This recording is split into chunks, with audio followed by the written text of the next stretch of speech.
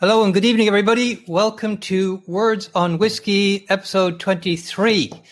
And we have a great show lined up for you. So thank you very much for joining us. Sorry for the delay. We had some technical issues.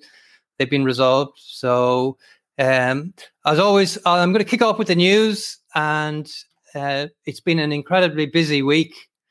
And I suppose we're coming up to the run-up to Christmas. There's bound to be a lot of things happening. So first things first, Ireland is having its very first memorabilia of Irish whiskey items and drinks-related items, and that's on irishwhiskeyauctions.com, and that kicked off today and ends on Sunday.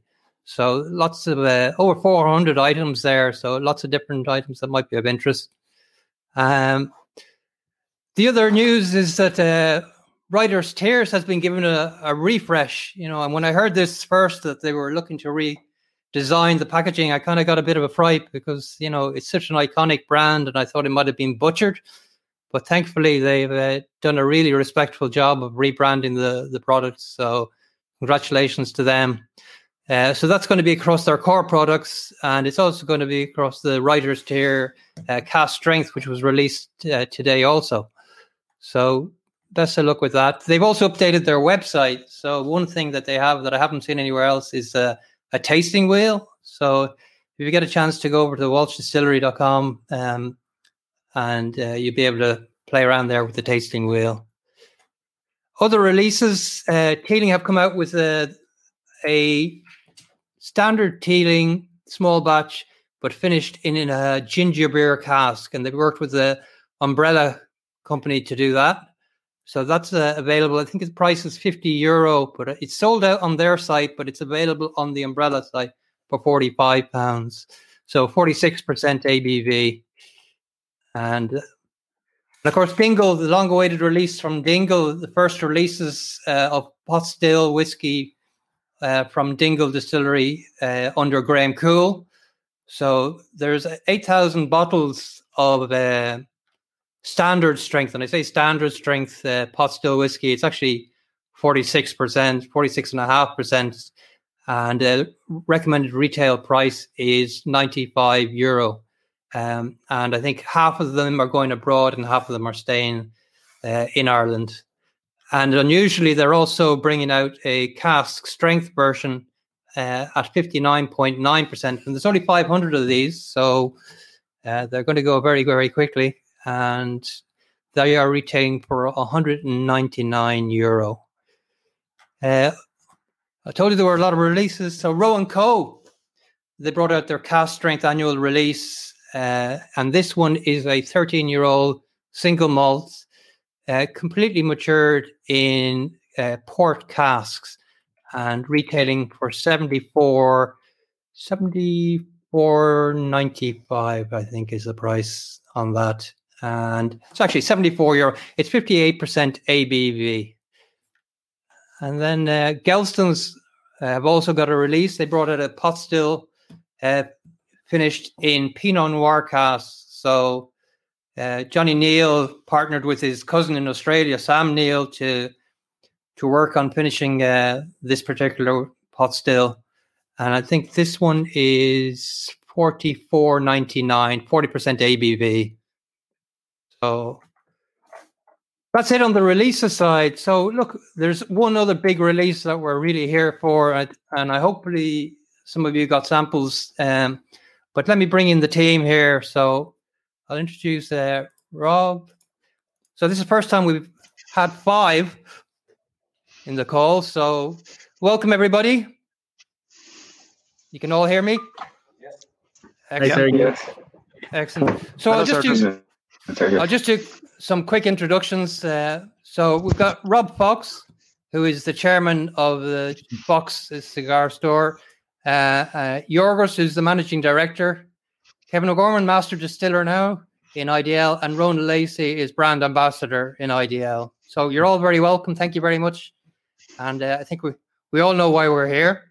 And I suppose, firstly, to put it in context, Rob and Yorgos, I'll start with you guys, please, first. And maybe you could explain what was the motivation first to look at doing a single cask release, and how it was that you came to choose Midleton.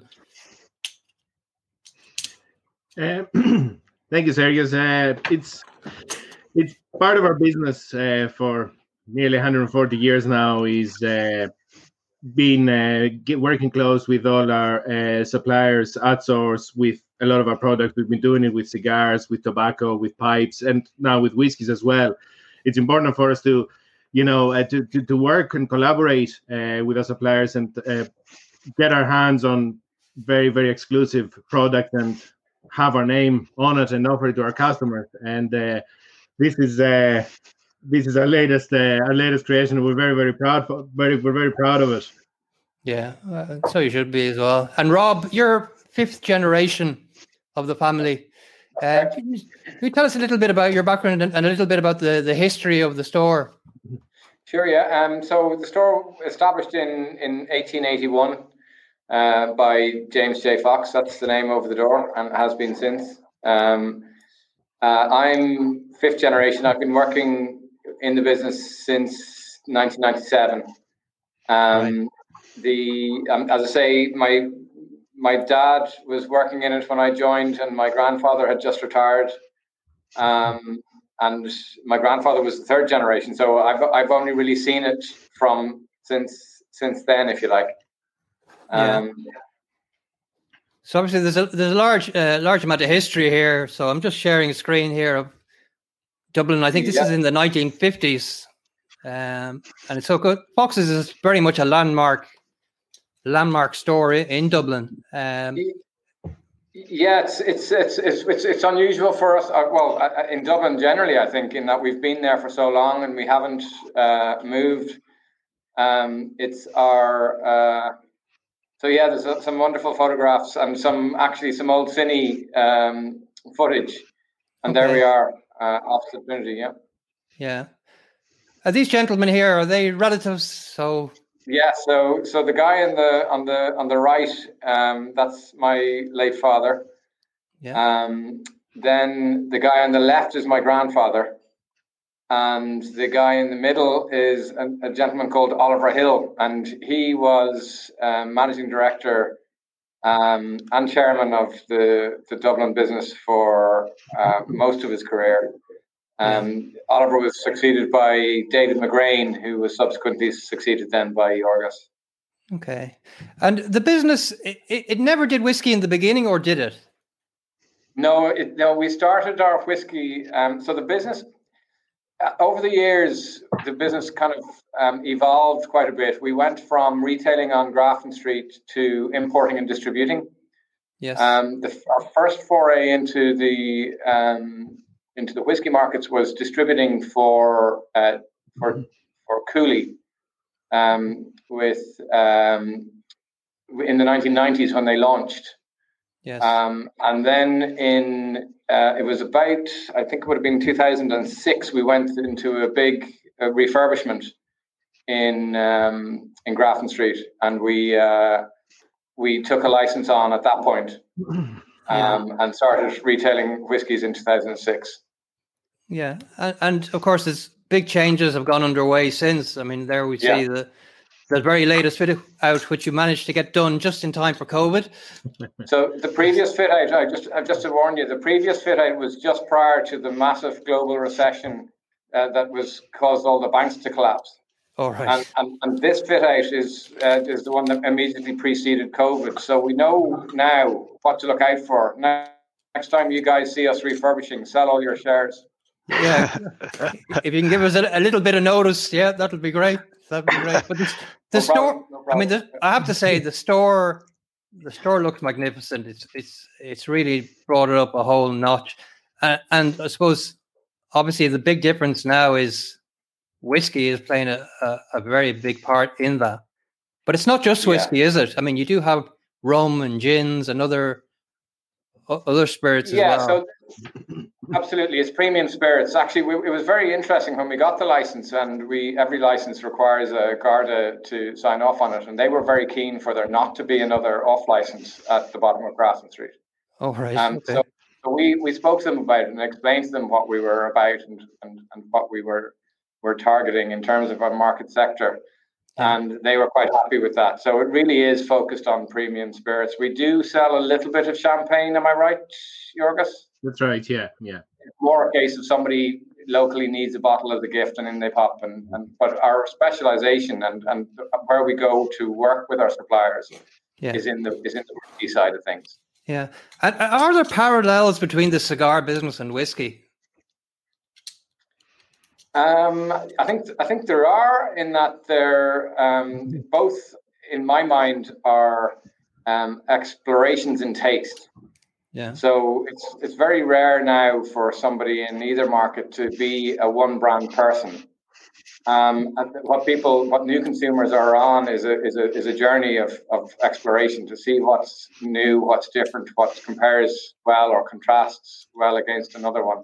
And that's very much the same with the handmade cigar market. Yeah. And of course, they're notorious for being paired with cognac and with whiskey. I mean, how much has the business shifted now towards whiskey and away from cigars? Is cigars still strong? Absolutely. I think it's probably fair to say we're just probably passing the 50-50 mark now. Okay. With whiskey growing faster than cigars, but cigars is still a very important part of our business. Yeah. But it is passing through the 50-50 point at the moment. Okay, excellent. I suppose I'll switch to Rowan. Hi, Rowan. How are you? Hi, sir. Just good. Thanks. Yeah. Great to be here. Excellent. Yeah. Well, congratulations as well are in order, because your engagement was about a month ago. Yes, thanks. Yes, absolutely. Yeah, delighted with that as well. Yeah, so congratulations there. I mean, you would have been involved in this, I suppose, at the early stage as well. But I mean, you do have a cask strength Midleton program. You do one or two every year. I mean, I'm familiar with the one in Ashford Castle, two in Adair Manor. You did one with Searsons as well. What is it that? What's the reason that you do collaborate with businesses and bring out, those special releases? I suppose, I mean, it's very much, it is a collaboration, as you say. So it's an opportunity to work with, various customers and people that selling our brands and talking to consumers about our brands all the time. And have I got you? Have I lost you there? You're in and out at the moment, Rowan, but I might switch over to Kevin just for a minute. Connection there. Well, Kevin, you might pick up on that then until Rowan's connection comes back properly. Yeah, so you can hear me? Yeah, I'm okay. Yeah, yes, candidate. Yeah, my internet is a little bit flaky as well in North Cork, so hopefully it'll hold up. Yeah, so look, it's great to these collaborations with different customers. I was just listening to Rob and Jorgos there. With a history going back to, I think it's 1881, 5 generations. And I suppose there's a lot of similarities to our to ourselves in Midleton as well in terms of history and tradition. And it's just wonderful to collaborate with James J. Fox on this. I suppose we love collaborating with long-term customers who sell our whiskey and have done really great for us. So it's a great collaboration, and we're delighted. And again, it's a good match. It's a great match. A very prestigious shop like the James J. Fox. So we're just delighted to get involved. And again, the whiskey is wonderful, and we'll have a look at that later on. And as Rowan was saying, I suppose it's an opportunity for various customers to showcase what they are doing, and then it's an opportunity for us in Midleton as well to showcase our whiskey. So it works both ways. And it works well for both. It's very good. Yeah, I mean, obviously you've built up a very prestigious brand in the Midleton, and primarily all the partnerships that I have seen have been very high end as well. That's the direction for the brand, I presume. Yeah, I mean, it's the Midleton Very Rare brand is it's as people know, it's the pinnacle of Irish whiskey. It's very prestigious. It's the hand selected whiskies. So it's really, I suppose, it's the top, it's the premium, and that's where our customers really want to collaborate with, and they want to select the very best in Midleton. So it works that way, and the whole selection process of the cask is very interesting as well. And I know Rob and Jörgis were involved in that with my predecessor Brian.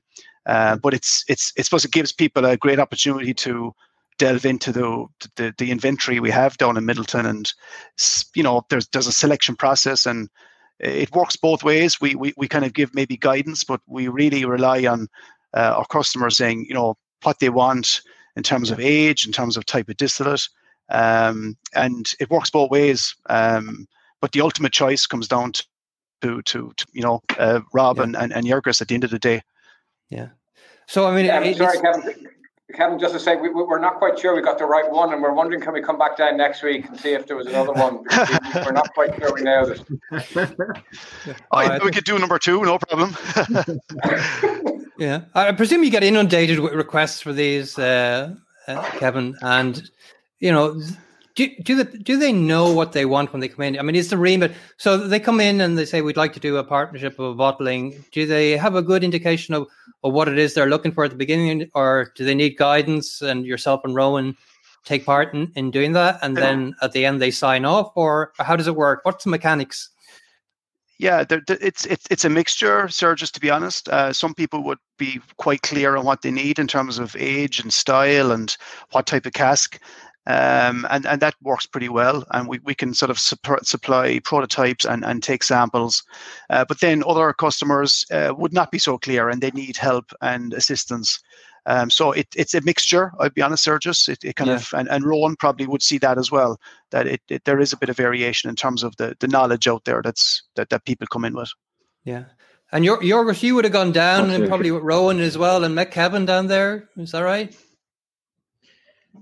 So we started this process started about, it's almost a year and a half ago now at this stage, I think, Rowan, and we did. Yeah. We were presented with the options, and we gave an indication of what kind of age we wanted to go with, and we actually sat down. It was myself, Paul Walsh, Shane Davey, and Jack Garland, and we sat down with several samples. We knew that what was going to be presented to us was going to be a whiskey that would stand on its own, as it is, but we had to, we went through it, and we chose the one that stood out for us. It was they were all very different whiskies, even though they were all from the same kind of more. They were about 21, 22 years old, all aged straight in First Fill ex-bourbon casks. But it was interesting because when we tried, we agreed not to try and influence each other's opinion about its whiskey as we're trying it. And we agreed also at the end, after we had tasted all the various samples that we had, that we'll all just write on a piece of paper which of the 5 whiskeys that we tried was our favorite. Just so, as I said, so we didn't want to influence each other's opinions. So everybody that was around the table, we all went for this one. We were worried that we might have had to go through back again and have people say, no, I do prefer this, no, I rather that. But we were all like, this really, really stood out from everything that we tried. Yeah. And then, you sit down and you say, okay, I've decided I like this one. What's the process then after that, Rowan, Kevin? Yeah, so once and maybe Rowan can jump in here as well. Once the selection is made and everybody's happy with that particular cask, the first thing we do is we set that cask aside, and it's reserved on our stock control system. It's put away safely. That's the very first thing we do to make sure there's no it doesn't go anywhere else. So it's reserved for that customer, and it's put on one side. And then I suppose Rowan and the team then would kick into action in terms of packaging, design, label design. Prototypes would be developed, and that's where the whole bottling and packaging and design team come in. And I suppose it's worth thanking those as well tonight, because I'm here from Midleton, but there's a big team as well in terms of the labeling, the bottling, the packaging. That and there's a lot of work involved in that, as Jörgus and Rob know. So we'd have to thank them tonight as well for that. And they really, after that, then once the label is agreed and the bottle design, it's a matter of just signing off on that, and then you fix your bottling date, and away you go. And that's where we've got to this week. Yeah. And Rob, Jörgus, I suppose, did you end up getting what you wanted in terms? So if you were to compare what you thought you wanted from the beginning to what you ended up with, how did that measure up? I personally, I don't think I could have been happier with the end result. It is really, really good. I tried the whiskey on Monday. I hadn't tried it since the time that we selected the cask, and it's exactly as I remembered it to be, and we're delighted with it. We couldn't have been any happier. Excellent. And I presume it's 162 bottles, 54.9%, and there's the finished product there. So, I mean, it's magnificent. But I suppose the proof is going to be in the tasting. So we have some of our joiners here. They've come in, and some people have samples. So maybe, I don't know, Kevin or Rowan, if you want to take us through actually tasting this whiskey, that would be great. And maybe give us a little bit more detail. Yeah, okay, and the guys can jump in here as well. But I'll just maybe give a little bit of background. So, the first thing, it's a single pot still, and as most people know, the cereals used here would be a mixture of malted barley and barley. It was distilled back in 1998 in April, and coincidentally, that's the year I actually joined Midleton Distillery, and I was probably working in the brew house at that time, so I can claim that I had a part in the in the distillation of this particular distillate. So that was a great year for me as well, 1998. So it was filled into cask then in April the 14th, 1998. So it's a single pot still. It's a kind of medium style pot still distillate. It comes off the still at about 84% alcohol. It's then reduced down to 63% with water, and then it's filled into the cask, and then it's sent off to warehouse. And I think this was warehouse, if I have it here, 22B, Bay 10. So it was stored in that warehouse, and it was left there for, as we know, for 22 years. So 1998, the cask number is, have it here, 34834, and that was the history of the whiskey. It's a first fill American barrel. So it's a B1 that we get these barrels in from Kentucky and Tennessee. So this would have been brought into Midleton early, probably March, I would say, 1998. It would arrive then from Kentucky. It would have a light to medium toast from the States, and then it's inspected once it arrives, and then it's filled with the distillate and then put away into warehouse. So that's kind of the process that's involved in arriving at this point. Yeah. So maybe we just have a look at the whiskey. And so I'm not sure who has a sample and who. This is quite kind of difficult. Hopefully most people have a sample of it. So it's 54.9% alcohol by volume. So it's basically straight from the cask. This is the whiskey straight from the cask.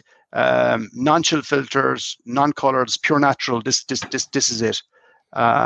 So we just have, I look at the color. It's got a deep amber, lovely color.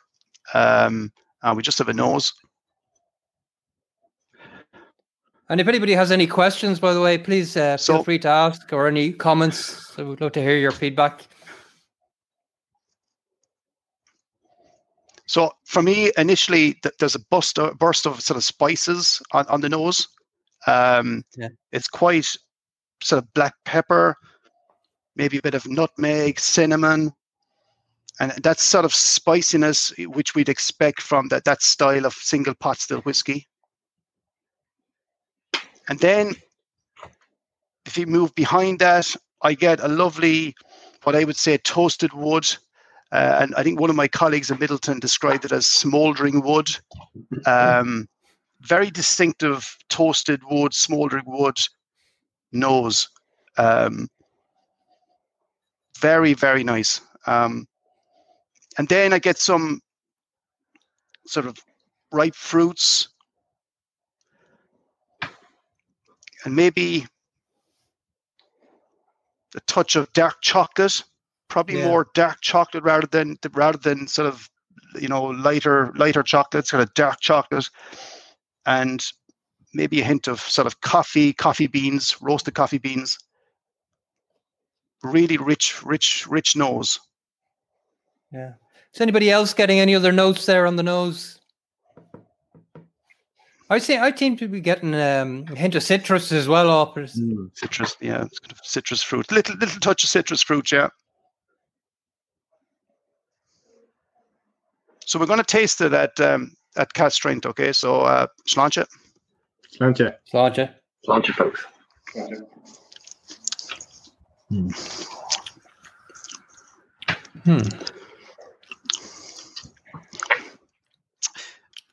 Okay, nice. Okay, very silky at that 54.9%. Very, very silky, very smooth.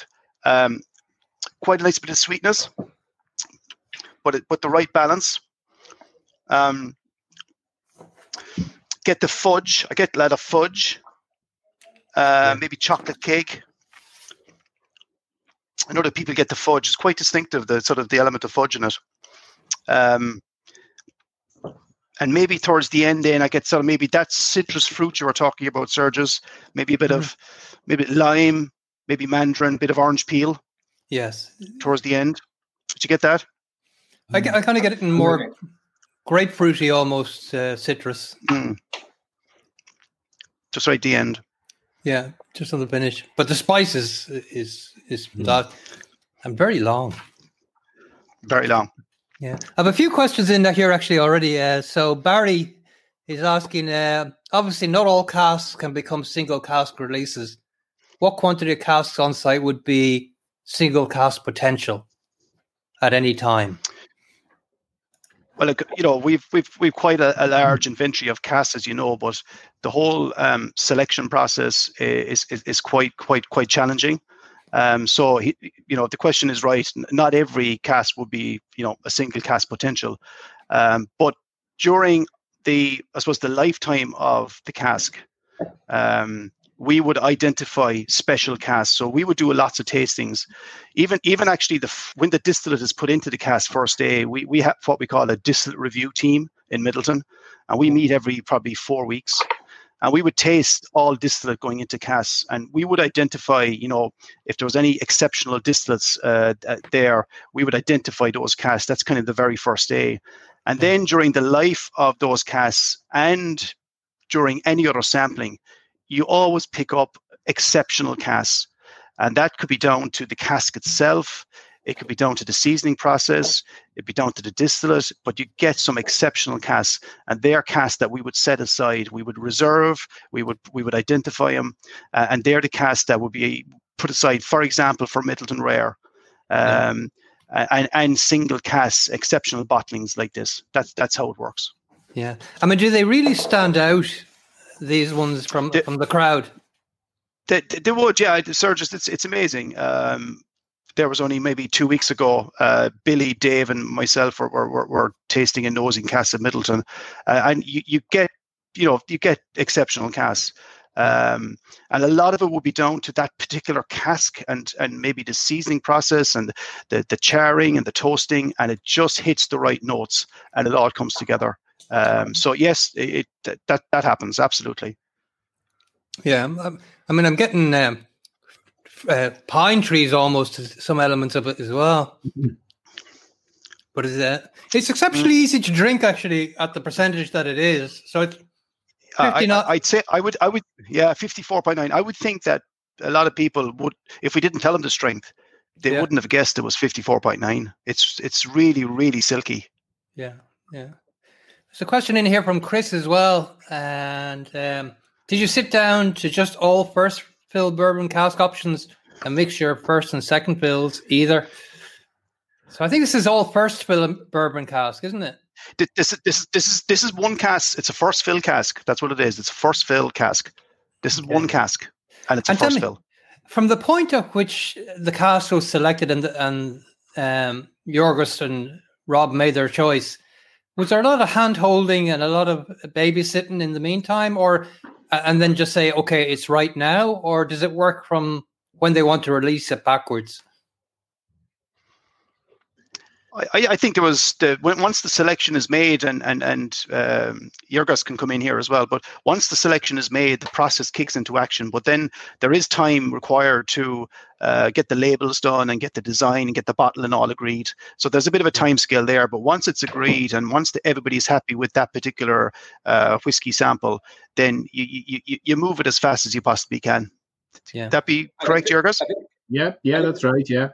I think the question was more about when do you feel it's right to release the casks to your customers?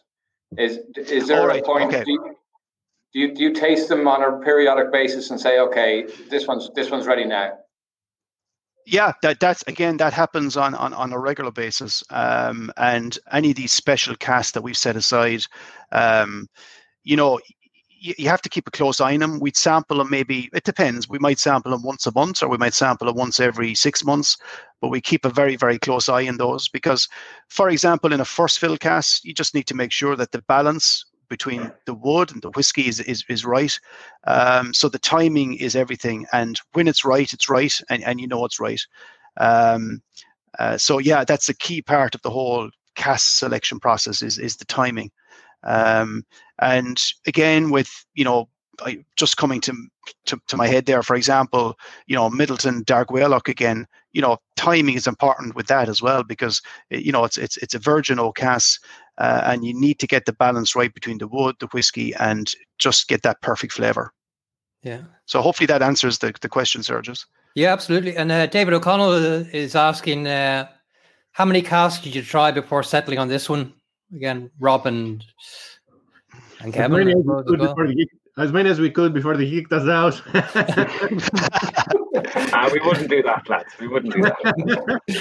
No, I think we went through 5 or 6. I think it was either 5 or 6 samples that we narrowed down to, and we made a decision based on those. Yeah. Has it changed much in the year and a half that you've been waiting, Jorgos? No, honestly, when I tried again on Monday, it did. It gave me the same feel that it did when we were actually sitting down trying these a year and a half ago. It just stood out, and I brought it all back. I think it might have gone down 0.2%, in the meantime, but the tastes are all there. Yeah, no, it is outstanding. Just saying now, if anybody else, I think Sergius, if I could suggest, maybe we just add some water to this because it changes quite a bit. So if you can just maybe add a little drop of water, I'd like people to nose it and taste it at the reduced as well. Yeah. So if you have a little drop of water. Water is one thing that's in short supply in this office, I'm afraid, but I managed to dig up a bit. But yeah, that's a good complaint. Yeah. So to me, when you add some water, the spices are still there very much, the peppers and those cinnamon spices, but it tends to maybe come back a bit on, maybe the vanilla and the toffee, but I still get the toasted wood, which is really nice. But I think the fruit comes more to the fore. I think there's more fruit, that those exotic fruits and citrus, they become more enhanced with the addition of water. Yeah. I don't know if people agree with that. And you also get maybe a little hint of mint, maybe mint leaf. Yeah, it's certainly when you add the water. So it becomes quite fragrant. Yeah, I mean, it becomes super mellow as well, and it's very floaty on the tongue. I find. I mean, there's absolutely no burn on that. No.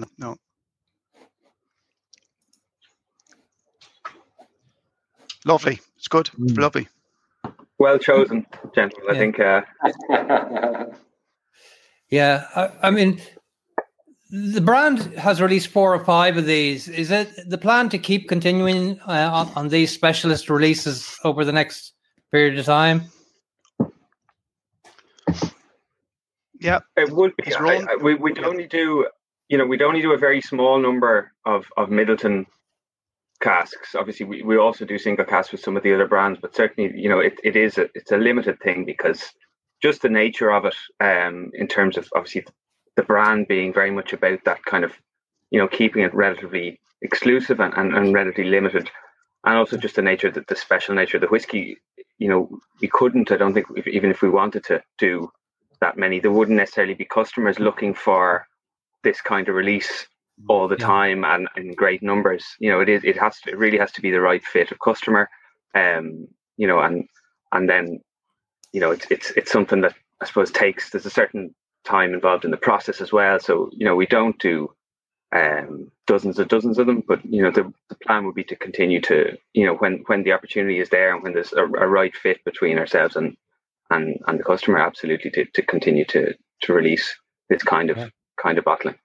That kind of ties in with the question that John Burke. Hi, John. Hope you're well.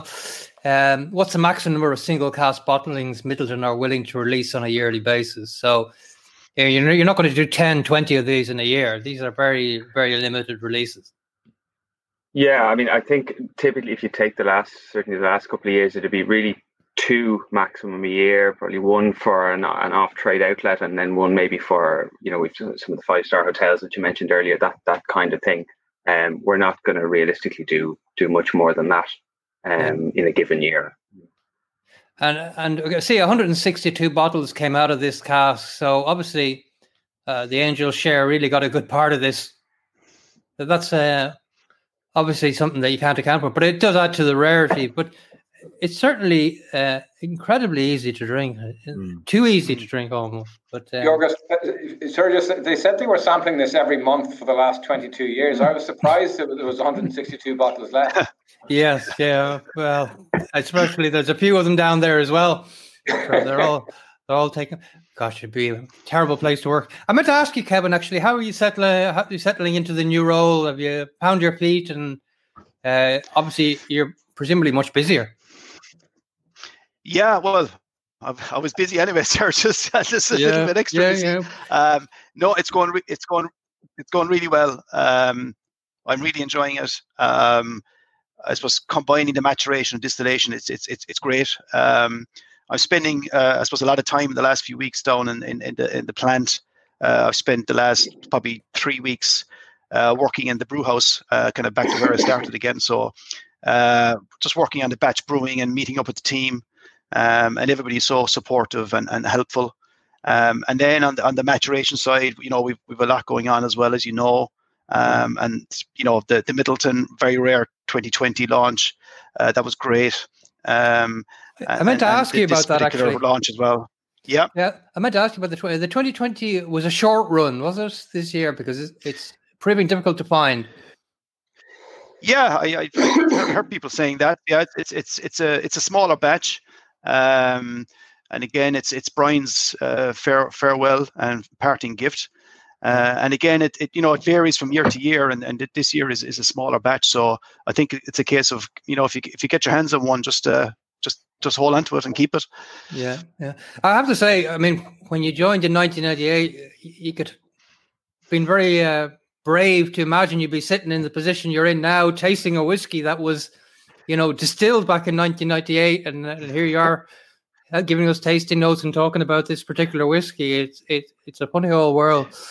It's unbelievable. I was driving home today, and the thought crossed my mind that 1998 and how things have changed, and to end up here tasting the whiskey from James J. Fox, It's amazing, and it's an honor. And I'm delighted to be here with Rob and Jurgis and Rowan to taste it.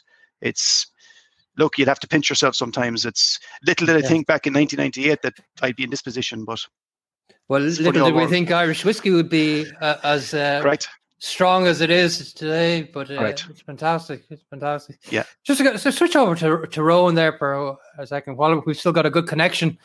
Apologies for earlier, folks. Yeah. But what's your role within the organisation now, within IDL? I mean, you're brand ambassador for Midleton and for Redbreast as well? So brand ambassador for what we call our prestige whiskey portfolio. So it would be Midleton Very Rare, Redbreast would be the two main ones, and then also Method and Madness and the Spots.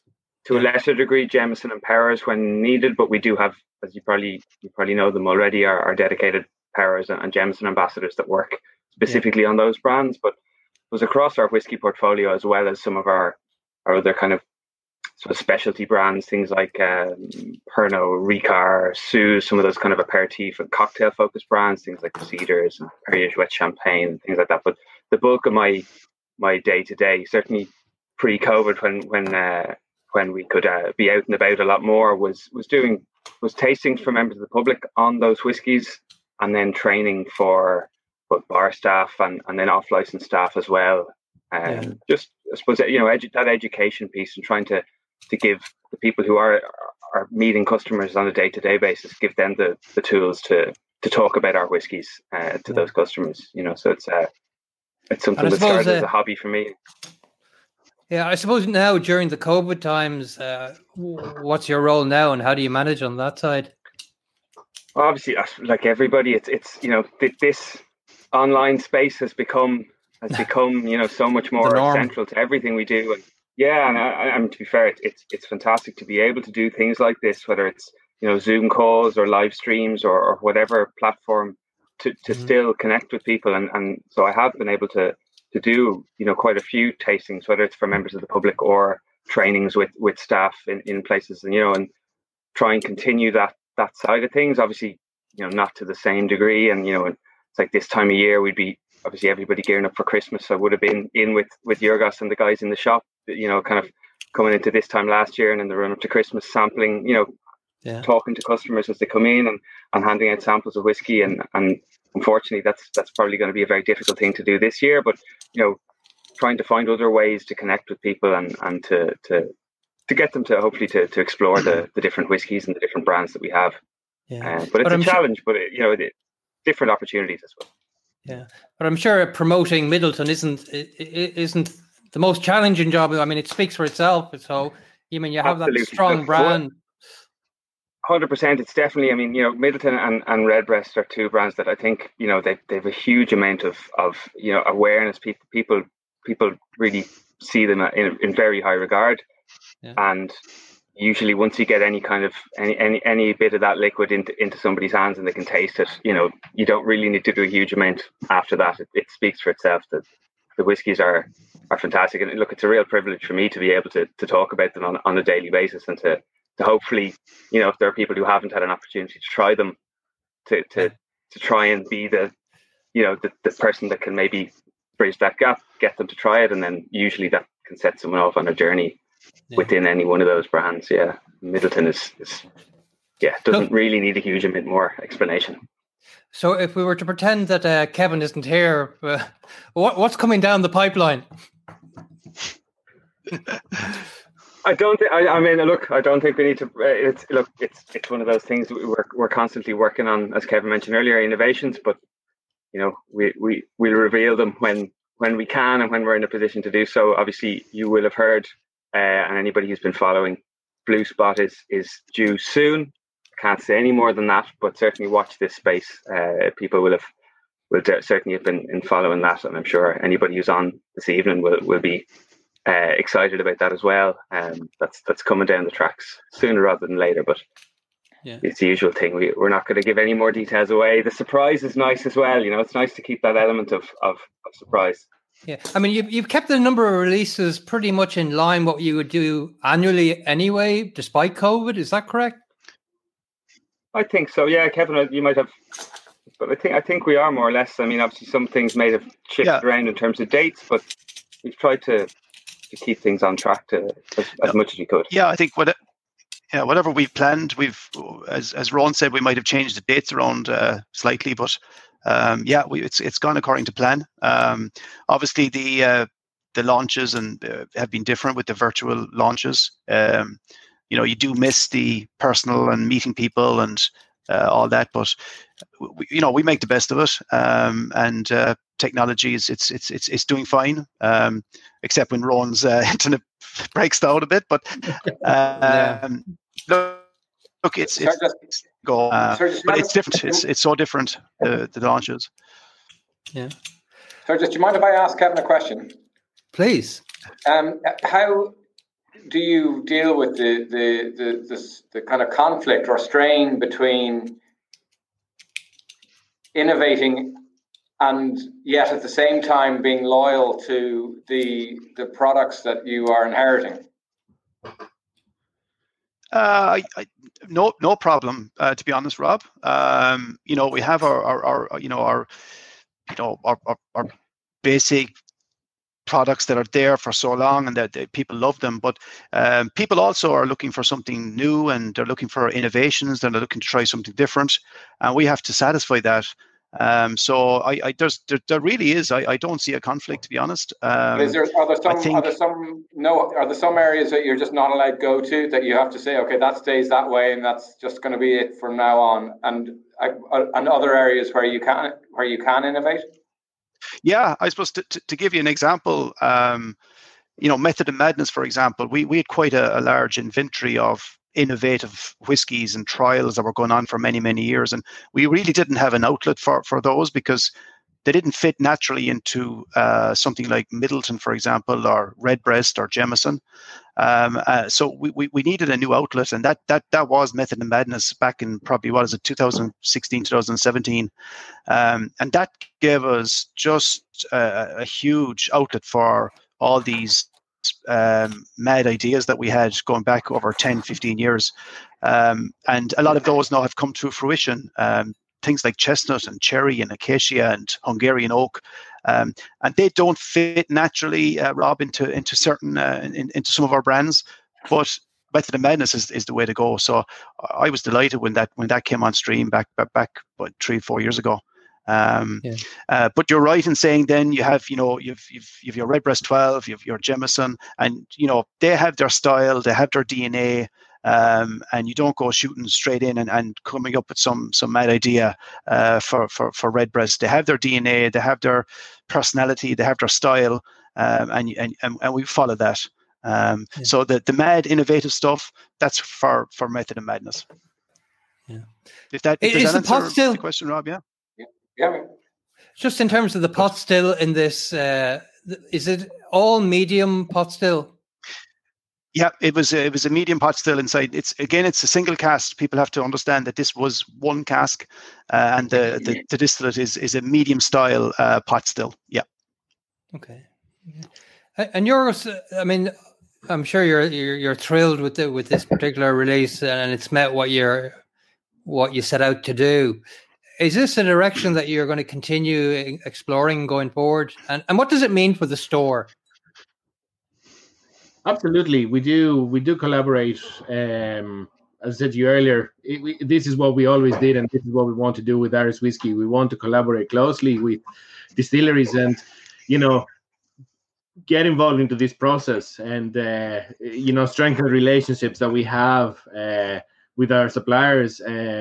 It is very, very important, and we have things in the pipeline as well for in the future, near future and far future, and it's great. It is something that's very exciting. We love whiskey, and we do really want to get our hand on in the process as well and release bottlings, with our name, exclusive bottlings with our name on it. Yeah. I suppose you've taken over the role now as managing director in Fox's there. Is it a year and a half, 2 years now, or more? Actually, going 3 years now. Right. Okay. And what changes have you seen? And out of the changes that you've brought about, are you happy with those that you put in place?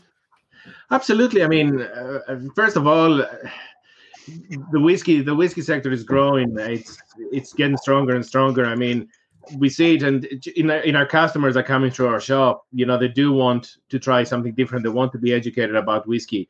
They want to get something here from us that they can only get in Ireland, that they cannot find something at home. They come to us for our recommendations. They want to explore. I always remember a long time ago when I first joined the shop, and people used to come in the shop and say, "Do you have Irish Scotch?" But this doesn't happen anymore. Like the Irish whiskey is strong in the market, and people know about it, and they want to explore. And it's why they come to us. They come to us for exclusive bottlings, for recommendations.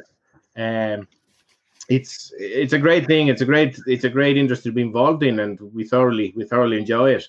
Yeah, and now obviously that the store is in lockdown until the beginning of December. What's your strategy now? Obviously, you have an online presence as well. Overall, is business up, down? How significant and how much of investment do you have to make now in the online presence? Well, we have to. We couldn't have planned for any of these that happened this year, and we have to be quick on our feet, and we have to, to find ways to provide the service that customers are used to, get into the shops in a different way. Online has become a huge part of our business now, because for a big part of the year we've had to be closed or have very, very small footfall. And we do doing putting more presence online and doing things like what we do today. We can stay in touch with our customers. And it's not easy for any business, and we have to find a way to make the most out of it. Yeah, I mean, you've had challenging times. You personally, you had the Lewis line going outside, so the front of the store was a bit like a building site sometimes. And then COVID, of course, has and I'm sure a lot of people haven't had the chance to come into the store and just see how luxurious and how great a fit out it's been. So yeah, I mean, it's we couldn't have picked the timing better. We opened our doors on the 10th of March. We were hoping that we'll have a big launch and invite all our friends and customers to come in and see us and try a few whiskeys and have tastings every day. But the plans, we had to change our plans, and a lot of people haven't been in to see us, and we're here, and we'd be delighted to see everybody and welcome everybody. Things are a little bit different than what it had been. We can only have a certain amount of people at the same time in the shop. We cannot do tastings at the moment, it's a big attraction, and it's something that we do enjoy doing, and it gets people in and gets whiskey on their hands. We haven't been able to do it, and we hope that we will be able to do that soon again. Yeah. Okay, well, that's great. Everybody heard there that Yorks is inviting everybody into the store for free drinks as soon as the lockdown is over. Rob, get the table up ready, and something to look forward to. Of course, cigars is a big part of the business. It's 50% of the. If you were to pick a cigar to go with this whiskey, what would it be? What would it be? We get people are asking us all the time, what's the best cigar to pair with this whiskey, or what's the best whiskey to pair with this cigar?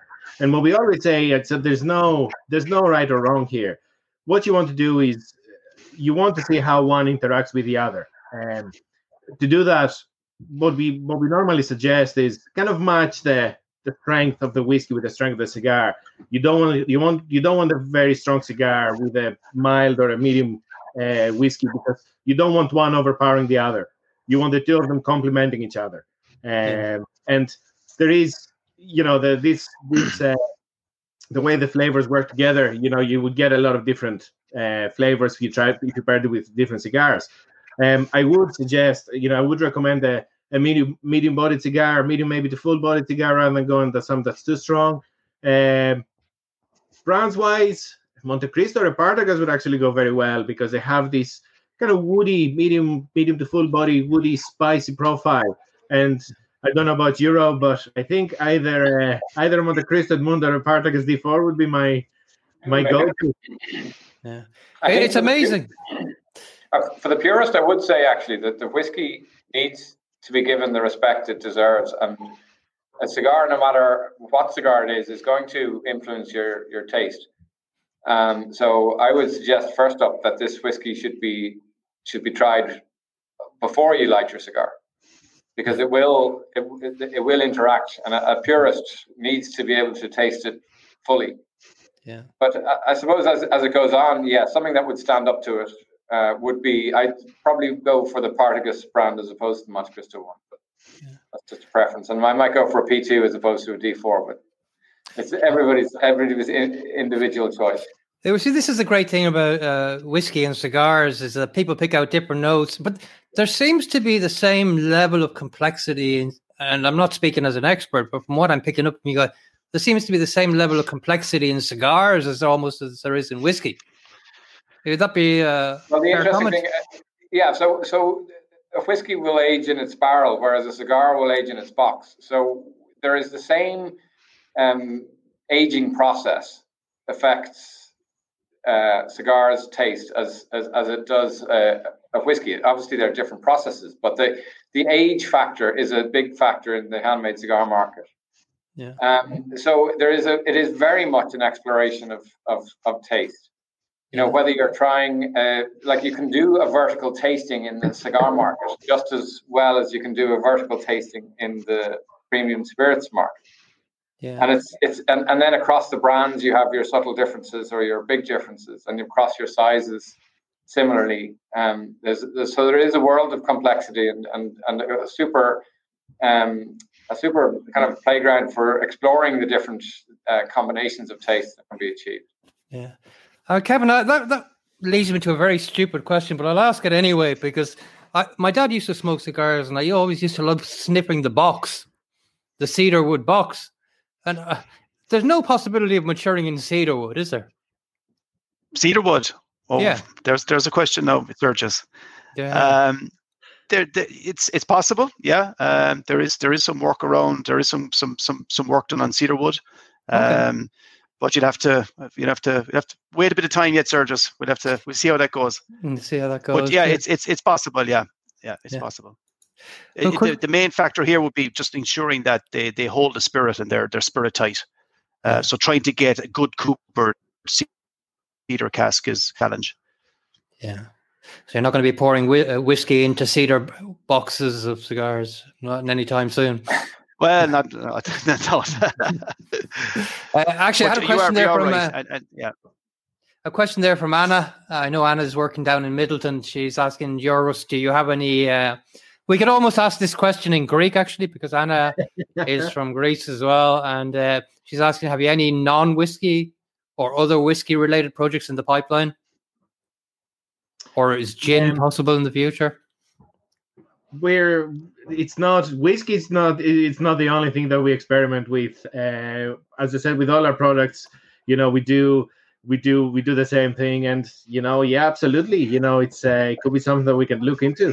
Yeah, I have to say, I've been lucky enough to try quite a few of the single cask releases of the Middleton, and they all are very different from each other. And I don't want to compare and say one is better than the other, but I mean the common thread of the oak cask and the bourbon finish and the vanilla and the spice, it runs through the whole lot of them. Middleton's will never be finished in another cask other than a bourbon cask, or is there a possibility, or has it been finished in any other cask ever? No. So the Middleton, I suppose, very rare DNA or personality is based on American barrels. Yeah. Always was. So if you take a Middleton Very Rare, for example, that's all American barrels, first fill and some refills, depending on the vintage and what profile we're looking for. Yeah. So that's Middleton Very Rare. But then if you look at something like the Middleton Dargweloch, again, what you start off with is the American barrel, and we take that liquid and then we finish it in Irish oak for be it a year, 2 years, or whatever is required. So I suppose that's where a different barrel comes into the equation for Middleton. And then if you look at Barry Crockett Legacy, again, it's all based around the American oak, but we also have a small amount of virgin American oak as well. So yeah, you're right in saying it's very much in the DNA of Midleton Very Rare, the American oak, the Quercus alba, and the seasoned bourbon and on all that. So you never say never, but I don't see it losing that central DNA, those characteristics of the vanilla, the toffee, the toasted wood, and a lot of those flavors are coming out tonight, and people can see it in this beautiful whiskey. Yeah. Actually, the longer I leave it in the glass, it just opens up more all the time, and it does. Very hard to put down. Rowan, maybe you see this more often, but what is the love affair with Midleton Very Rare? I mean, anybody giving a gift to somebody, or very often anyway, it's a Midleton Very Rare if you're going at the prestige level. What's the root of the love affair with Midleton amongst collectors, also, of course? Absolutely. I suppose, I mean, when the brand was launched back in 1984, it was really the first luxury Irish whiskey. There wasn't, at that time, we talked about how few distilleries were around.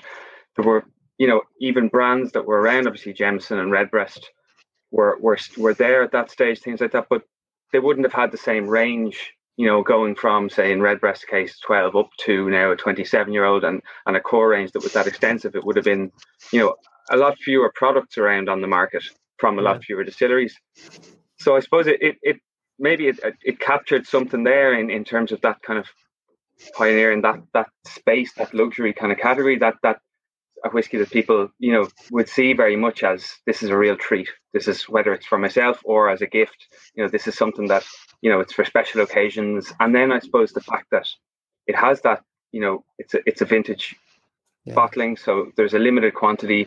There's a new one each year. So it has a collectability, I suppose, from that point of view. People who are inclined to try and, keep that collection up to date, naturally, I suppose, will gravitate towards it. But I think, like you say, it's very much one that I think even people who maybe don't necessarily feel like they know a lot about whiskey will be aware of Midleton Very Rare as something that, if they want to give somebody something that's quite special, it has this. It's established that, I suppose, since 1984. Over the years, it has built up that aura and that prestige as very much a really special brand. And then obviously the whiskies within that then, and when you move up to the likes of Barry Crockett Legacy or up to the Dark Ilex then as well, there's a sense of this is something really special. And I think people, obviously, I think then things like the packaging really helps. Even there was obviously the packaging that was around for such a long time, and since it's got the upgrade and the repack, that I think that again, just it has this really luxurious feel, this really premium feel, and it's a lovely thing to have on your shelf, hopefully open and with the cork popped, and that people are tasting it. But as a piece, an art piece almost as well, it is something that I think people are conscious of. Absolutely. I mean, I was watching the auction sites there, and I saw the 1989 go for a snip at 11,000. But but that's the desirability and the collectability. No. Look, I suppose I'll come to an end now and really and have a chat with Yorgos and Rob and just get your feedback on what it means to your business and what way you see the future for Irish whiskey for yourselves and future limited edition releases. Do you want to start, Rob?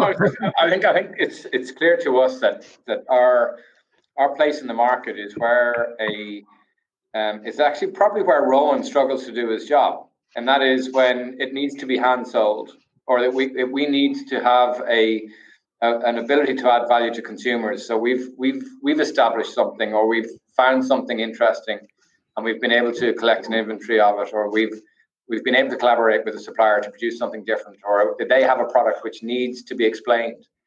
And that's the position that we kind of hold in the market. So and whether that's the whiskey market or in the handmade cigar market, that's where we are. We can't compete with a lot of the other supply channels where you put it on the shelf and it sells. And our challenge is to add value, and that's by bringing something different.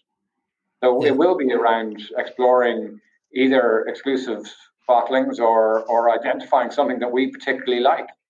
And that happens all the time. And if Yorgos sees something, he tastes it, he likes it, it's at the right price, it's well, okay, well, we'll invest in that. And we do. So if it has a date stamp, it's easier because, then it will be slightly different next year. So by investing in it this year, it will be able to really add value. Yeah. So that's where we kind of feel that we need to bring our customers something that's slightly different in order for us to be adding value to them. So that's our position. I mean, the growth seems to be. I mean, the growth in whiskey is everywhere, but the super premium and the premium is really where the big growth is. I think it's 23% or something on the super premium side. Is that what you're seeing in store? And does that obviously that aligns very well with handmade cigars? Yeah, I'll pass that one over to Yorgos. Yeah, definitely. We have seen an increase on the past few years. Like I said earlier, people are looking for exclusive stuff. They're looking for more premium whiskies. Of course, there's a lot of collectability aspect. A lot of people collect whiskey now more than we found it a lot more than they did years ago. But it's not just that. People do enjoy premium whiskey. We've had people say, "No, I have to get 2 of these. I want to keep one, but I do want to open one of them as well." So it is. We have seen a very, very good, a big increase on that. Yeah. Just to remind and inform our viewers there, the pricing on this at the moment, you have a specially priced at $7.95 until Sunday? Until Sunday night, yes. So, okay. It's a launch week special. Yeah. And then the normal price is what, $9.95? $995, yeah. Okay. Well, I mean, that's a great offer now. And coming up to Christmas, if somebody's looking for a very special gift, that'll be... look, I mean, the collectability and the desirability of the Midleton range is synonymous, with Irish distillers and the high-end brands. But, when you start talking about a single cask version of a Midleton, very rare, that desirability goes through the roof.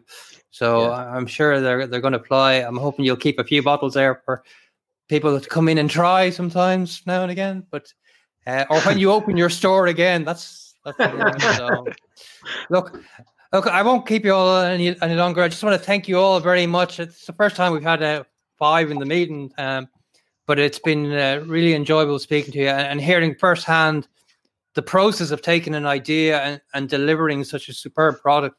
And you wouldn't expect anything less from Midleton either, but you wouldn't expect Fox's to be happy with anything that's not great quality. So I think it's a great marriage, and and the parallels again between cigars and whiskey and the foray into that whiskey market is really fascinating. So I better not find out too much about cigars, otherwise there'll be trouble. But look, thank you very much for joining us. I really appreciate it. Thank you, guys, and stay safe and stay well. And thank you. Thank you very much, sir. Thank you very much. Okay, thanks, Rogers. Folks. Okay, bye-bye. Gotcha. See you. Okay. Thank you. Well, thank you very much, everybody, for joining us. I think that was a really insightful view of what it goes to make a single cask whiskey. You're all very good for supporting us. And look, we'll be making this available tomorrow morning for viewing on YouTube, and then it'll be as a podcast for download. So thank you all very much for joining. I hope you had a great evening. Look after yourselves. Stay safe. We've got another interesting show next week. Actually, the next few shows we have lined up are very exciting. So do join in. If you've enjoyed the show, please subscribe to our channel and help support us. And take care. Thank you very much. Sláinte.